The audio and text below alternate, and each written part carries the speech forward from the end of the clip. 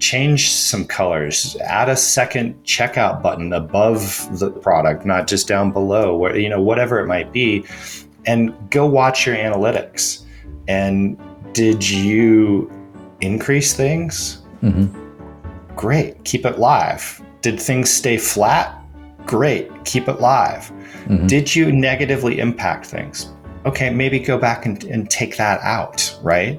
And see if that thing that you did was the actual cause of the negative impact. Yeah. If you rebound or things stay low or whatever, maybe it wasn't, right? Like, you can go lo-fi on your science and kind of like just test and iterate.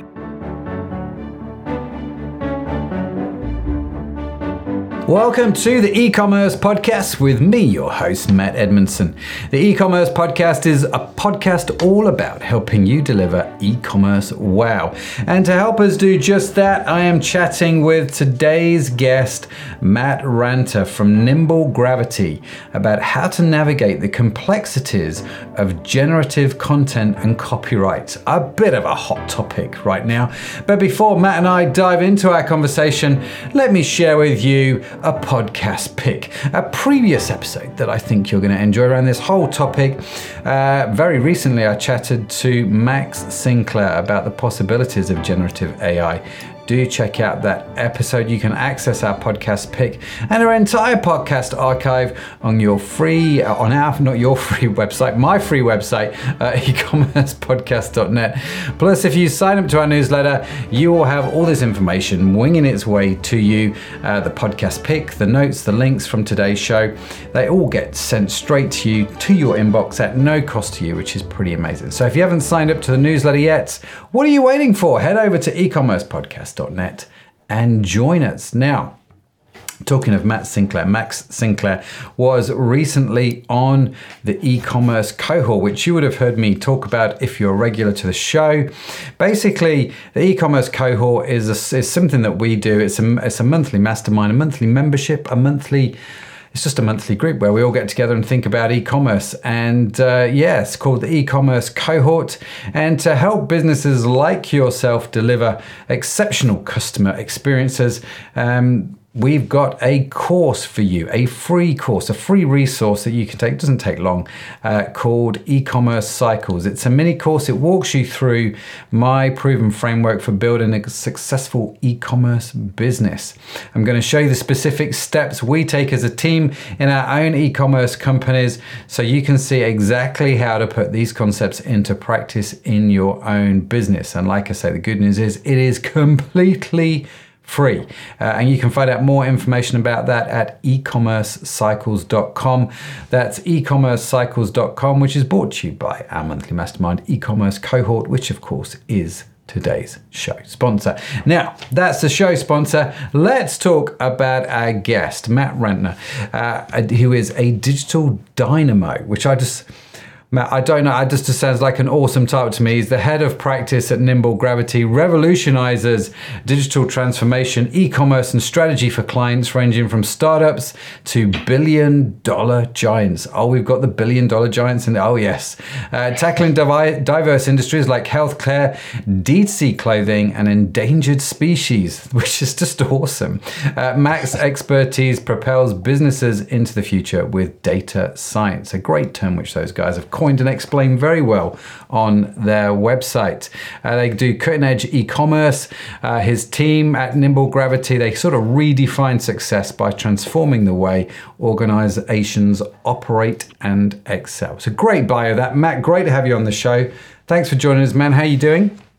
I'm doing well. Thanks for having me on the show, Matt. I really appreciate it. Great name, by the way, and looking forward to a fun conversation.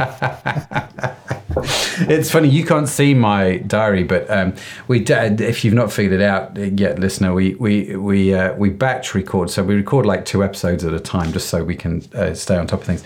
And our next guest is also called Matt, but he's just had to reschedule. And I was like, this is the easiest day in the world for me. I don't have to remember anybody's name. I'm just going to call everybody Matt, and it's awesome. That's perfect. And it's a beautiful name too. Absolutely beautiful name.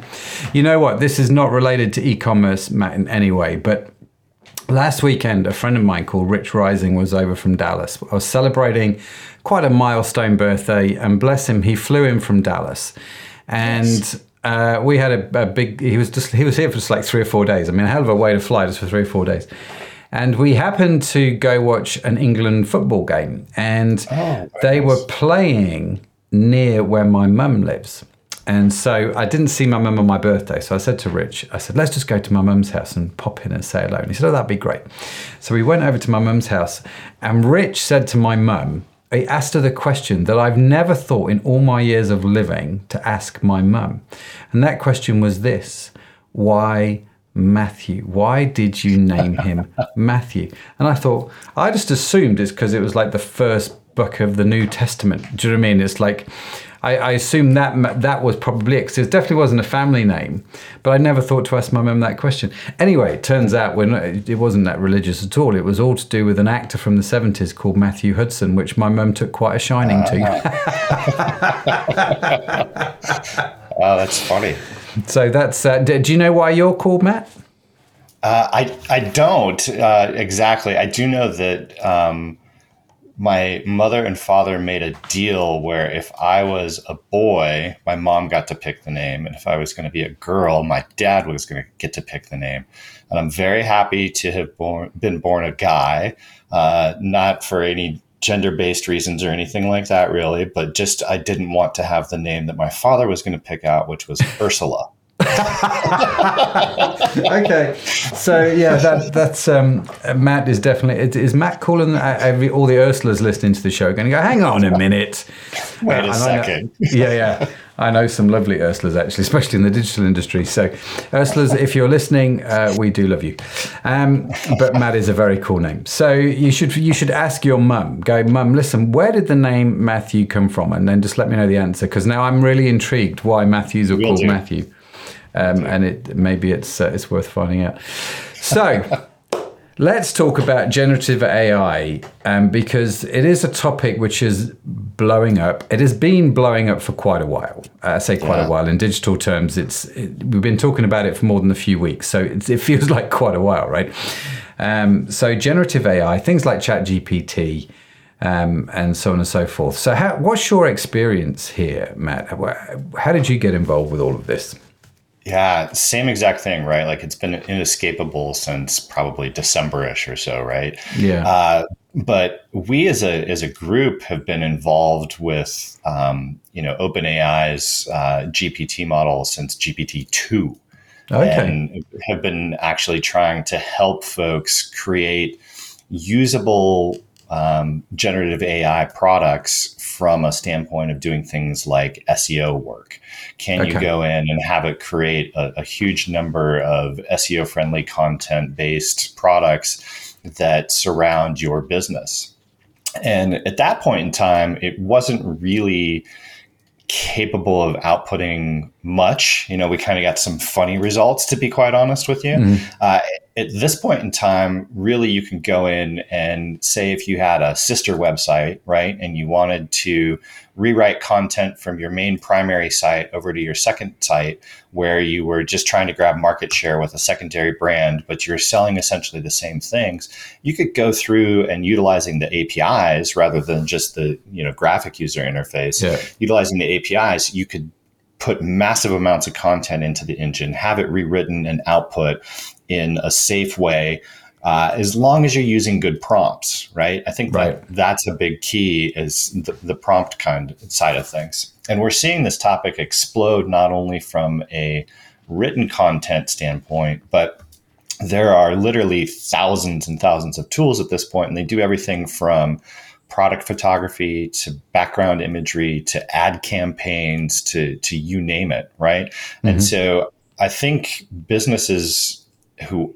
aren't starting to capitalize on this are going to quickly see themselves left behind, because it's like nitrous for a car, right? Like a business can start utilizing generative AI tools and accelerate their growth, accelerate their productivity, and do so unbelievably fast and with high aptitude.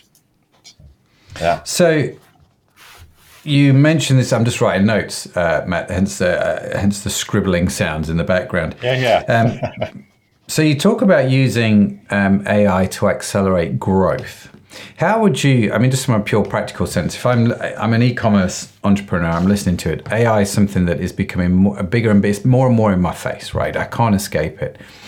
Yeah. So we're sitting there listening to you saying, well, you can use AI to accelerate growth. How could an e-commerce entrepreneur use AI to accelerate growth? What are some of the key things that they could do which is really going to help them? Well, sure. I'll give you a couple of more concrete examples in that scenario, right? Say you have to write blogs or articles for your product, and this is something that, from a content perspective, you should be doing anyway. That process, probably, say you're a small business owner, right? That's an overwhelming process sometimes, right? I have to give up hours of time to be able to sit down and write an article or a blog and rewrite it, or I have to hire somebody and pay them, a large wage in order to do that on my behalf. And now what you instead need to do is be able to write a short prompt that describes how you want something written. Imagine you are an expert in the fashion industry and you're talking about men's activewear, and you're describing the new trends in, top layers, whatever, right? And you go on and describe exactly what you want, almost like a creative brief, right? And then you say, please generate a 1,000 word article to this. And that will happen in seconds from a platform like ChatGPT or Jarvis.ai or any of the other written generative content platforms that are out there. My recommendation is that you don't just utilize that immediate output. You want to go back and edit it. You want to reprompt the engine in order to tweak and fix things for you. You might say, no, this tone is too serious. Can you please make it more lighthearted? You might go through as an individual and say, I would never use those words, that turn or phrase, whatever it is, and put it out. And you've taken a process that takes hours down to taking minutes instead, right? Yeah. Here's another one.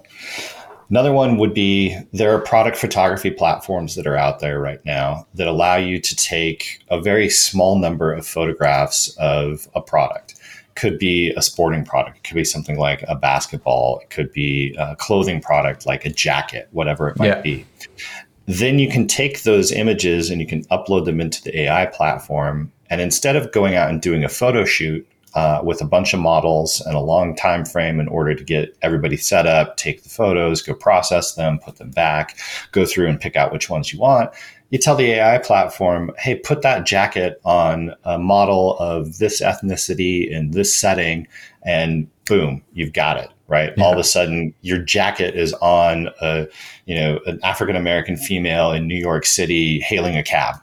Yeah. And you didn't have to go do that photo shoot. You didn't have to pay for the photographer, pay for the model, anything like that. You've saved thousands of dollars and hundreds of hours of time.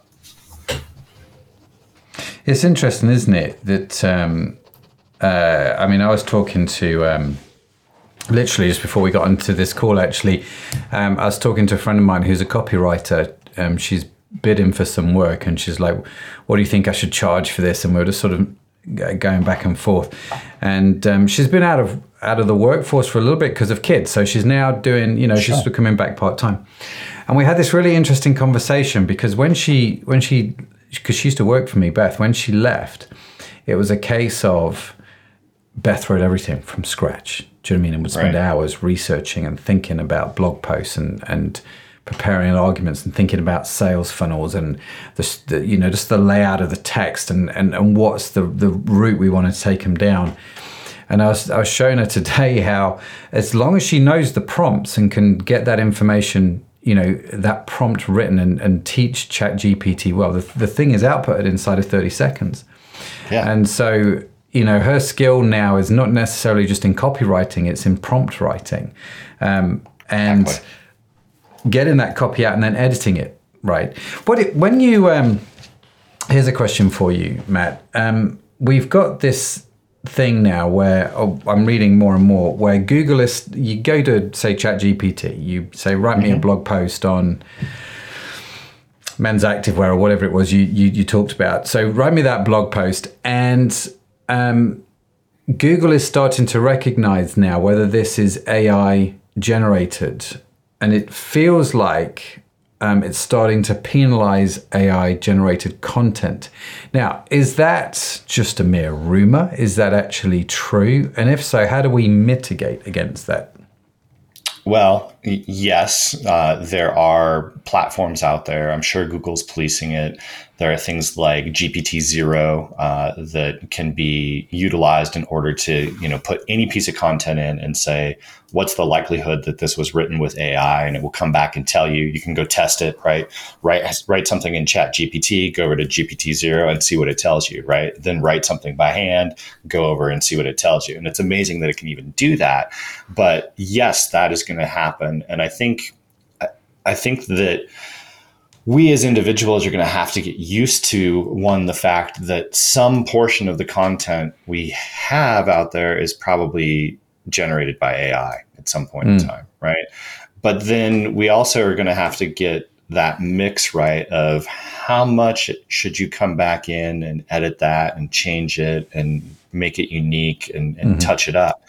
Because I think the search engines might over-index on a tendency early on to penalize against that, right? Whereas businesses are going to probably over-index the other way, and they need to not, right? Of like, I'm going to have them do everything. I'm going to have them write all my content, right? Like recently, I think it was maybe even back in November, CNET got penalized and had a bunch of articles called out for having infactual, incorrect information in them, right? And it was like 75 articles that they had done as a test, as to see is AI good enough to do this, and they had to go back and recorrect those, right? That's a process problem. That isn't necessarily an AI problem. That's you never sat somebody down and had them actually fact check what got put out, right? So there's probably going to be some mix as we move forward in the future, and I think people need to become probably a little bit more accepting of that, because those tools really do allow us to accelerate. And I think that it also would then get fed back into the AI engines, and their intelligence will increase and it will become more unique. And I do think it goes to that prompt writing you were talking about, right? That your former employee and colleague is now really good at. That's the challenge, right? Like, are you coming in and asking a unique prompt? Are you telling the engine to write something unique that it hasn't written before? Or are you just asking a basic question like, is the sky blue? Give me 10 ideas for a 15-year-old's birthday party, right? Like, don't ask the basic question, augment it with a lot more information. And then you're going to start to get much better content. Still fact check it, still rewrite it to be a little bit more like yourself. And then you're going to have some kind of mix. It isn't that much different than a copywriter and an editor at a magazine or a newspaper, right? It's a source of intelligence outputting a first draft, and it needs to be refined, right? That's the way I would look at it. From an SEO perspective, same thing. It's really interesting because I was last week I had a well-deserved, I would say, Matt, week off work, and I spent the entire week either in my woodwork shop or playing around with ChatGPT prompts. Those are the two things that I sort of, and I've got to deliver some talks from the stage coming up, and I'm like, I wonder how, because normally I would spend probably 8 to 16 hours prepping, say, a 30-minute talk. There's that kind of ratio. And I'm like, how can ChatGPT, and there are obviously AI platforms out there. I mean, you mentioned Jarvis AI. I think it's now called Jasper AI, because I think somebody was going to sue them from Marvel, I'm sure, for calling it Jarvis. And so they now call it Jasper, which we used to use actually before ChatGPT 4, which we predominantly use now. And I was playing around on these prompts, and it took my prep time down for the latest talk that I've written, what would normally take me 8 to 12 hours took probably 20 minutes. Just going backwards and forwards, and it just outputted a series of data, which I can then go back and I can now edit and change, feed it back into the system and see what it comes out with. It's incredible, really, what it can do. So I guess one of the questions, and let's connect it to the title of the podcast. I guess one of the questions in all of this is like, the same with the text, same with the image, right? So it's creating blog posts, it's creating product images, which Max Sinclair's stuff does at eContent. And so am I breaking any copyright laws by using what ChatGPT has put out there? What usage rights do I have, I suppose? Is this something? Yeah.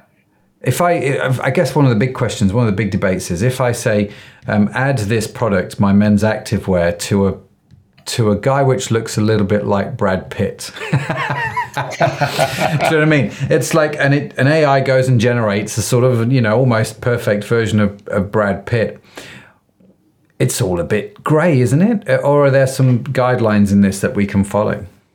There's definitively some guidelines that exist in the end user license agreements for the products, right? So that's step one. I think that this area from a legal perspective, and I'm not a lawyer, nobody should take anything I say as legal advice, right? Disclaimer.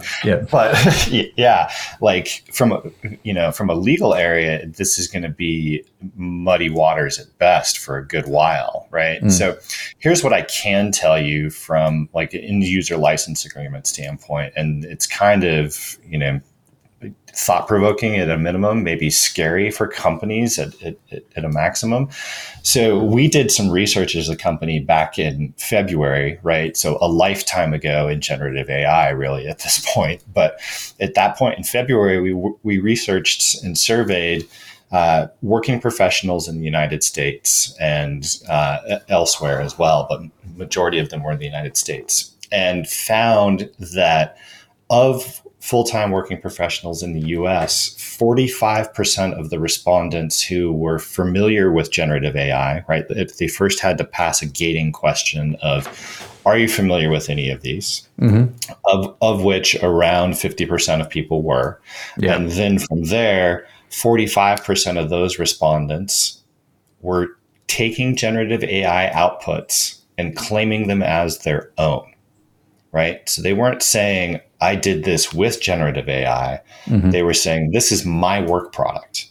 Wow. And in that is a huge challenge, right? So Jasper, in their end user license agreement, spells out very clearly, you may not utilize our content and claim it as being generated by a human. So any of the folks that had done that from Jasper are creating a scenario where they can't copyright that work. They can't actually claim it as their own. If they wrote an article and put a byline on it as, Matt Ranta or Matt Edmondson, wrong, it's not theirs. It doesn't belong to them. If you get into OpenAI's end user license agreement, you'll see some even more interesting things. Kind of where they go is if you output content that is 100% unique, then you can start to utilize it. But if you and 50 other people ask it the same question and get the same output, that output is actually public domain. It is not individual, and it cannot be copyrighted and claimed as your own. So that's where that prompt writing actually becomes even more specialized and more critical, right? If it's unique prompt, if it's completely new and of, brand new thought process, then that content can start to look and become yours. I haven't researched the end user license agreement of, thousands of these AIs, but here's what I would recommend to people. You've got to go read it, right? You've got to understand, can I actually utilize the output of this as my own? Some of them are very good about calling it out, right? Like if you're buying a logo or something like that AI has generated, they're very good about saying you have, unrestricted use in perpetuity for this. You're buying it as your brand mark, right? Yeah. Go ahead and do it. Others are burying it in very, very deep places, right? So I would recommend go read it. Go have somebody on your legal team, if you're large enough to have one of those, read it and understand that deeply. The second thing I would do from just if I were a company running a business where any generative AI could touch it, is I would have a policy for my employees, right? And I personally wouldn't make this policy restrictive in the sense of, hey, you can't use generative AI. Mm-hmm. What I would say is you can use generative AI, but we have to know, right? Right. Like, we as a company have to be aware of what's going on. You can't claim a work product that AI built as your own and then have us going out and copywriting it, et cetera, right? You're creating challenges for that organization. So you need to have something that acknowledges that AI is here. It's not going away. People are going to use it. People want to be more productive, but you've got to have some level of transparency within your organization that allows you then to make decisions downstream from where that content was generated and how it's being used, that people are fully aware and not, setting themselves up for a surprise 6 or 8 months or a year from now. Yeah. That's really interesting. So is that what you guys do at Nimble Gravity? You've got a sort of a policy on generative AI usage that your staff follow? We don't yet, quite frankly. And it's something that we're talking about. And it's something that we utilize fairly regularly too, right? Like, that research process that you're talking about, where you're going in and doing, prep for a speech or prep for understanding what are the differences between software platforms or anything like that. You can do that in ChatGPT, right? Mm-hmm. You need to go fact check that. Can you help put together a presentation? You bet you can. Can you put together a blog post? Sure you can. Can you put together materials that go inside of a client-facing presentation? You sure could, right? Mm-hmm. But how much do you want to edit that? And so I think that we need to practice what we're preaching, for one, and two, it's ever evolving. And so that's one of those things like a privacy policy that you're going to have to go back and revisit, right? Like, so, okay, GDPR, okay, Brexit, no, UK's own thing, California, CPRA, Colorado that I live in now all of a sudden has a policy, right? Like, and they just keep piling on each other, and you're going to have to figure this out as a business. So. Yeah, it's crazy. Part of me, I'm sort of sitting here wondering, I wonder if I said to ChatGPT, write me a policy, whether it would actually create the policy. It probably would if I put the right prompts in. One of the things that I found actually with ChatGPT, and again, I guess it's the same with the other platforms, is if I give it copies of or chunks of content that I have previously written in my sort of style, my tone of voice, it can mimic that quite well when it's outputting the content. It can sound quite like me, which minimizes my editing, which I'm assuming will make it a bit more unique because it's sort of my, do you know what I mean? My tone of voice, and I can throw that in there, which is quite handy. And it's quite nice because you can do that with brand as well, can't you? You can throw brand voice in there and brand values, and it tends to output it in that way, which I quite like. So what are some of the credit? I mean, you guys are using it at Nimble Gravity.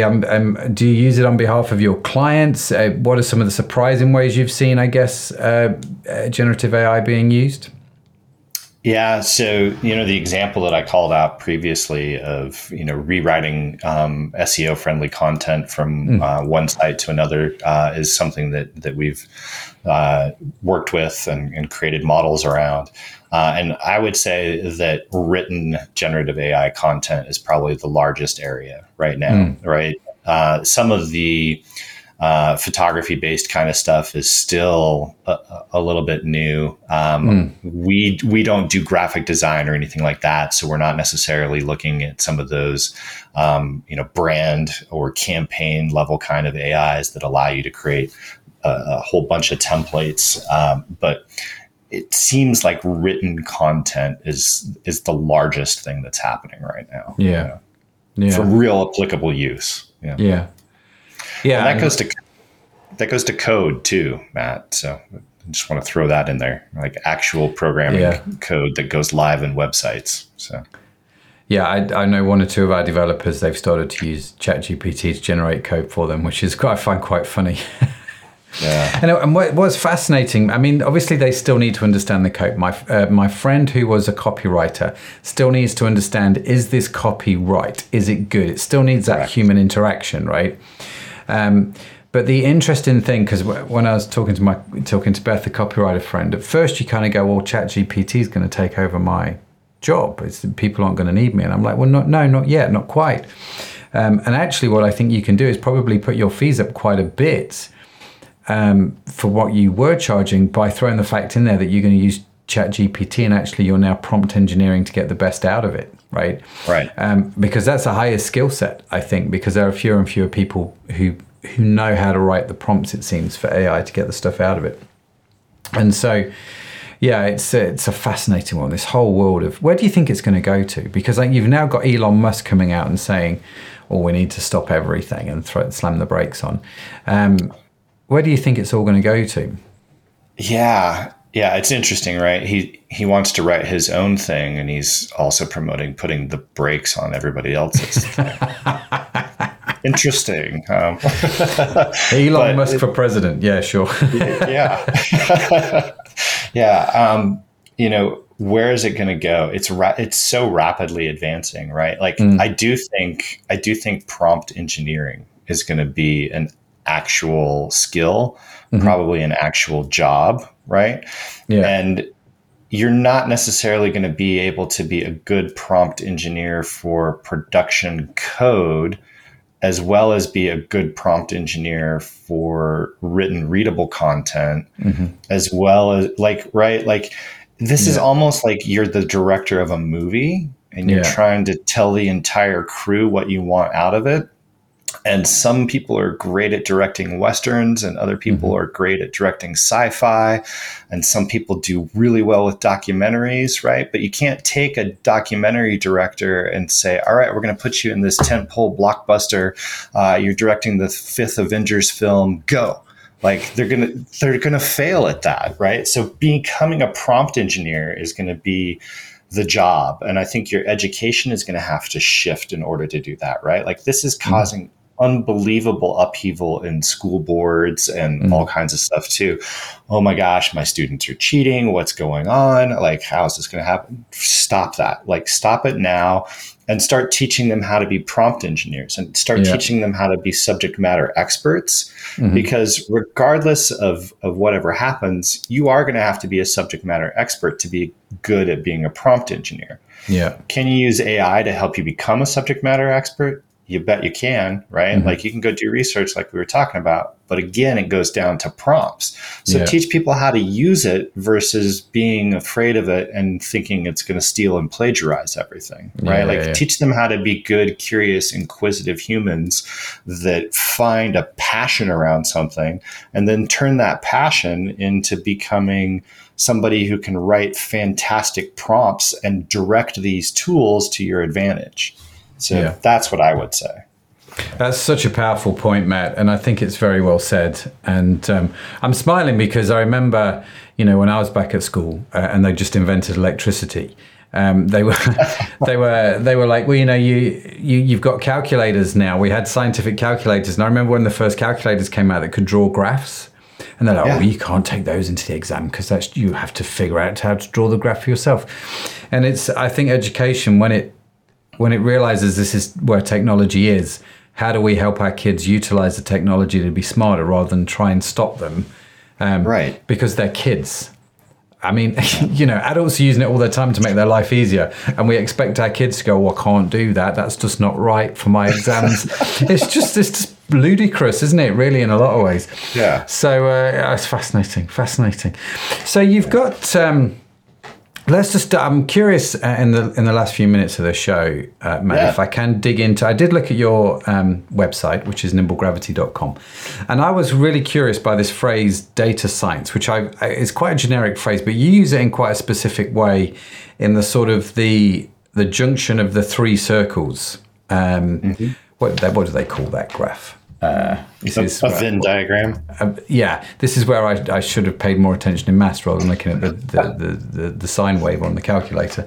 The Venn diagram. So just explain that, and how did you come up with this?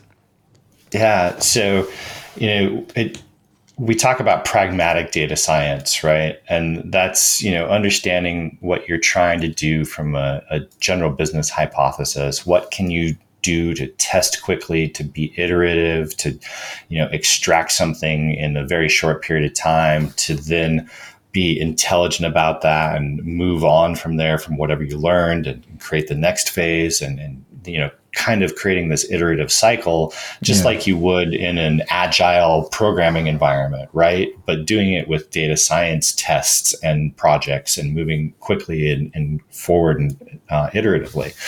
And, the Venn diagram that you're referring to on the site kind of shows, artificial intelligence, machine learning, math in one circle. It talks about technology in another, and then, brings in business and industry acumen into the other. And, that's subject matter expertise, right? And then that center overlapping area is where data science actually happens, right? So you're taking the knowledge of the folks within the industry, within the business, and their specialized subject matter expertise over years, right? And you're combining that with technologies that allow you to move and analyze huge, large quantities of data. And then you're applying, mathematics, algorithms and equations with machine learning and AI on top of that, and bringing it all together into the world of data science. And then you're able to output insights from an organization through their data that they might not have really seen before, right? Like, they might have had gut feelings that, the long-term employees that really understood the business in total might have been expressing these things, but you can actually put out the goals and the percentages and these kinds of things. You can do creation of propensity models. How likely is a customer going to be to buy from us? How likely are they going to be able to buy a second time? You can output, actual modeling around, people who interact with your business and footfalls and what's going on there. Any number of things, really.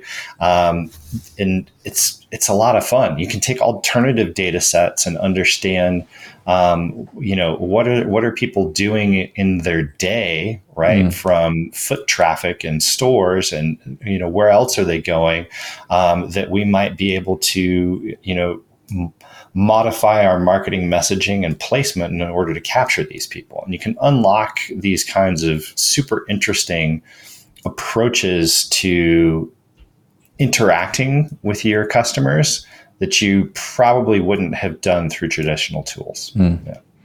That's really interesting, isn't it? And I get sucked into it, Matt. I do, because you just get drawn into all the possibilities that this sort of technology and thinking now brings to you, really, and the possibilities that are out there. I guess one thing that sort of springs to mind in all this is, it sounds expensive and complex. So if I'm just starting out in e-commerce, I'm curious to know your thoughts on this, because obviously you're dealing with companies doing billion-dollar turnovers. And so it's kind of like, if you're starting out and you're sitting there and you're listening to people going, well, we can, do this data and all these sort of propensity models and all that sort of wonderful stuff. But you're like, dude, I've got like 1,000 people coming to my website a year at the moment, of which 15 are buying, and I'm trying to build the business. I think I think it can feel quite overwhelming for a startup. Do you know what I mean? An entrepreneur to think, I've got to have this, I've got to have this, I've got to have this, and all these tools that the big guys have got. How am I even going to compete? And I wonder what your thoughts were on that, because in some respects, it's not actually a million miles away from the guy that's starting up right now. But I can understand that it feels like a massive world out there. And so I just wonder what your thoughts were on that for the little guy. Yeah. So a couple things that I'll say around that. There's a lot of platforms that are data science platforms that have been productized, right? That allow you to do things like price testing and creating pricing models, right? And so as a smaller guy or gal running a business, right, you don't necessarily have to have a huge data science budget and hire a bunch of people and, have this massive team, or go to an agency and have them do that on your behalf, right? You can utilize some of these tools that are out there. And like the pricing model that I'm talking about, there's a platform called Intelligems that, we've been talking with, and they do this, right? And there's some interesting things out there like that. But here's the other one, right? Like being a data scientist, I would argue, right? Like I think we think of it as folks who they have math degrees, they have computer science degrees, they're working, with huge data sets and environments like Snowflake or whatever. And right, like those people are professionally labeled as data scientists. Mm-hmm. But a true data scientist is somebody who is curious, who's willing to test and experiment and try things and create a hypothesis and go out and execute against that and see what the results were, and then come back and iterate on that, right? Yeah. And you know where you can do that? Excel and Google Sheets, right? Like on the low end of things. You can go back and do regression studies in Excel. And there are 1,000 tutorials on the internet about how to do this. It's built into Excel. You can understand what happened with your data in the past through a regression test. And you can even compare this to data sets that are freely available from, say, the government, right? I did this back in, I want to say it was 2008 with a couple super smart business analysts. They were data scientists, but at that point in time, they were called business analysts. And, we did the bulk of it in Excel. And what we found at this point in time is we were doing a regression analysis of appliance sales and comparing that to housing starts, which are available government metric here in the United States that you can download for free off of government websites. And we were looking to understand how the correlation between housing starts in the areas we looked at met up with appliance sales, right? Like that makes sense. You're building a new house, you got to build, you got to buy appliances. What's the gap, right? Like that's really what we wanted to understand and know when we should really be going to market and talking to contractors and trying to land large sales deals. And that's 100% doable in Excel, right? And I think it's more go figure out what your hypothesis is and then figure out the environment that you kind of need to utilize in order to do that, and get yourself, somebody curious and smart and good with manipulating data in multiple types of platforms and places. That's top advice. So start small. Just start doing it, I think, totally. Because e-commerce is both art and science, right? It's not, and the sooner you can get your head around understanding some of these things, the better, I think. And if Excel can help you and Google Sheets can help you, have at it. I mean, I've spent many an hour in a Google spreadsheet. That should almost be a T-shirt slogan. Listen, Matt, I'm aware of time, man, and I feel like we're just starting to scratch the surface. So let me ask you one final question, if I may. Yeah. So you're a data scientist. You've got this company which is helping, all manner of different size organizations. You've seen a lot. You've experienced a lot. What's the one opportunity you think that e-commerce entrepreneurs are not taking advantage of on the whole that they probably should be doing right now to have the biggest impact on their business from your point of view, from a data science point of view? What do you see in all of this? Oh, wow. That's a great question, and obviously a big challenge. And I think it's kind of one of those overwhelming things for e-commerce folks. But I'm going to go back to a tried and true standard that I unfortunately don't see enough people executing well enough on a consistent basis. And that's A/B testing, right? Okay. And this is a surefire way to increase the outputs of your e-commerce operation, right? Yes, sometimes that requires a good amount of traffic, and you need a certain number of visits per year to utilize platforms that are going to do that. And I think that that's where people get a little bit scared too, from an A/B testing perspective. So if you can utilize a platform, if your website has enough traffic in order to be able to really get impact from an A/B testing platform, 100% you should be doing it. Yeah. You should have a team around it. You should be working iteratively. You should be, studying the results and pushing live new features and functionality and layouts and user flows all year long. Like, do as many tests as you can. If your traffic isn't large enough to support a platform like, an Optimizely, a Convert.com, whatever it might be, I'm going to go lo-fi again, right? And just be brave, start, track what you're doing, write it down somewhere, put it in Jira, put it back into Excel or a Google Sheet of, this is my theory, here's my test, I launched it on this, and go watch your Google Analytics or your free analytics platform, right? Change some colors, add a second checkout button above the product, not just down below, whatever it might be, and go watch your analytics. And did you increase things? Great. Keep it live. Did things stay flat? Great. Keep it live. Did you negatively impact things? Okay, maybe go back and take that out, right? And see if that thing that you did was the actual cause of the negative impact. Yeah. If you rebound or things stay low or whatever, maybe it wasn't, right? Like, you can go lo-fi on your science and kind of just test and iterate. And in that scenario, I wouldn't be doing a whole bunch of tests, but I'd be doing some tests, and I'd be being brave about it. Yeah, no, it's very good. Very good. I love that, especially your product page. I don't feel like people split test their product page enough.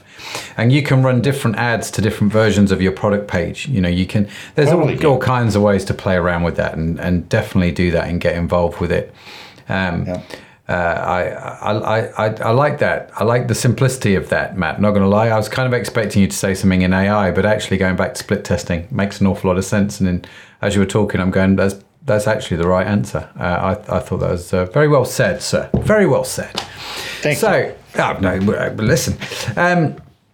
Matt, listen, how do people reach you? How do they get a hold of you if they want to connect with you guys, ask you some more questions? What's the best way to do that? Yeah, you already mentioned the website, nimblegravity.com. So that's definitely a great way to get a hold of us. The other easiest place, right, is LinkedIn. Feel free to reach out to the company or follow us there, or reach out to me directly. I'm on there, Matt Ranta, and happy to connect with folks and chat with them about any of their e-commerce, digital, AI challenges, whatever it might be. Fantastic. Absolutely. Go connect with Matt on LinkedIn. I need to check to see if we are linked on LinkedIn. It's not easy to say connected on LinkedIn. We should definitely do that. Listen, we will of course link to Matt's info in the show notes, which you can get along for free, along with the transcript at ecommercepodcast.net, or it will be winging its way into your inbox if you've signed up for our newsletter. Matt, listen, genuinely really appreciated the conversation. I'm loving this stuff right now. I said at the start of the show, sponsored by the e-commerce cohort, which it is. And in the cohort, which is our sort of monthly mastermind group, we've just done a whole thing. I do this thing on ChatGPT on how to start an e-commerce business, how to use ChatGPT to come up with the name of the company, the products that we're going to sell, what's going to differentiate it, how we do customer research, how we write product copy. We had a bit of a laugh actually with that, and so if this is something which has perked your interest, dear listener, do check out ecommercecohort.com. There is like a sort of a free trial, it's like $1 trial, I think, or something like that. Check it out on the chat thing that we did. It was great fun actually. But Matt, genuinely appreciate it. Love this stuff. Love learning lots of stuff about AI. I think it's a really interesting thing. So thank you so much for joining me, man. Thanks for having me. Great conversation. Really enjoyed it. No, it's been great. Great. So thanks again to Matt. And also, again, a big shout out to today's show sponsor, the e-commerce cohort. The free training is at ecommercecycles.com that I mentioned. And if you want to check out more about the ChatGPT training that we did, that's at ecommercecohort.com. domains, but they're all linked on the website. Now, be sure to follow the e-commerce podcast wherever you get your podcasts from, because we've got yet more great conversations lined up and we don't want you to miss any of them. And before we wrap up today's episode, let me take a little moment to invite you to become a part of the show. Now, if you're an e-commerce entrepreneur or an expert and would like to share your insights with our audience, we would love to hear from you.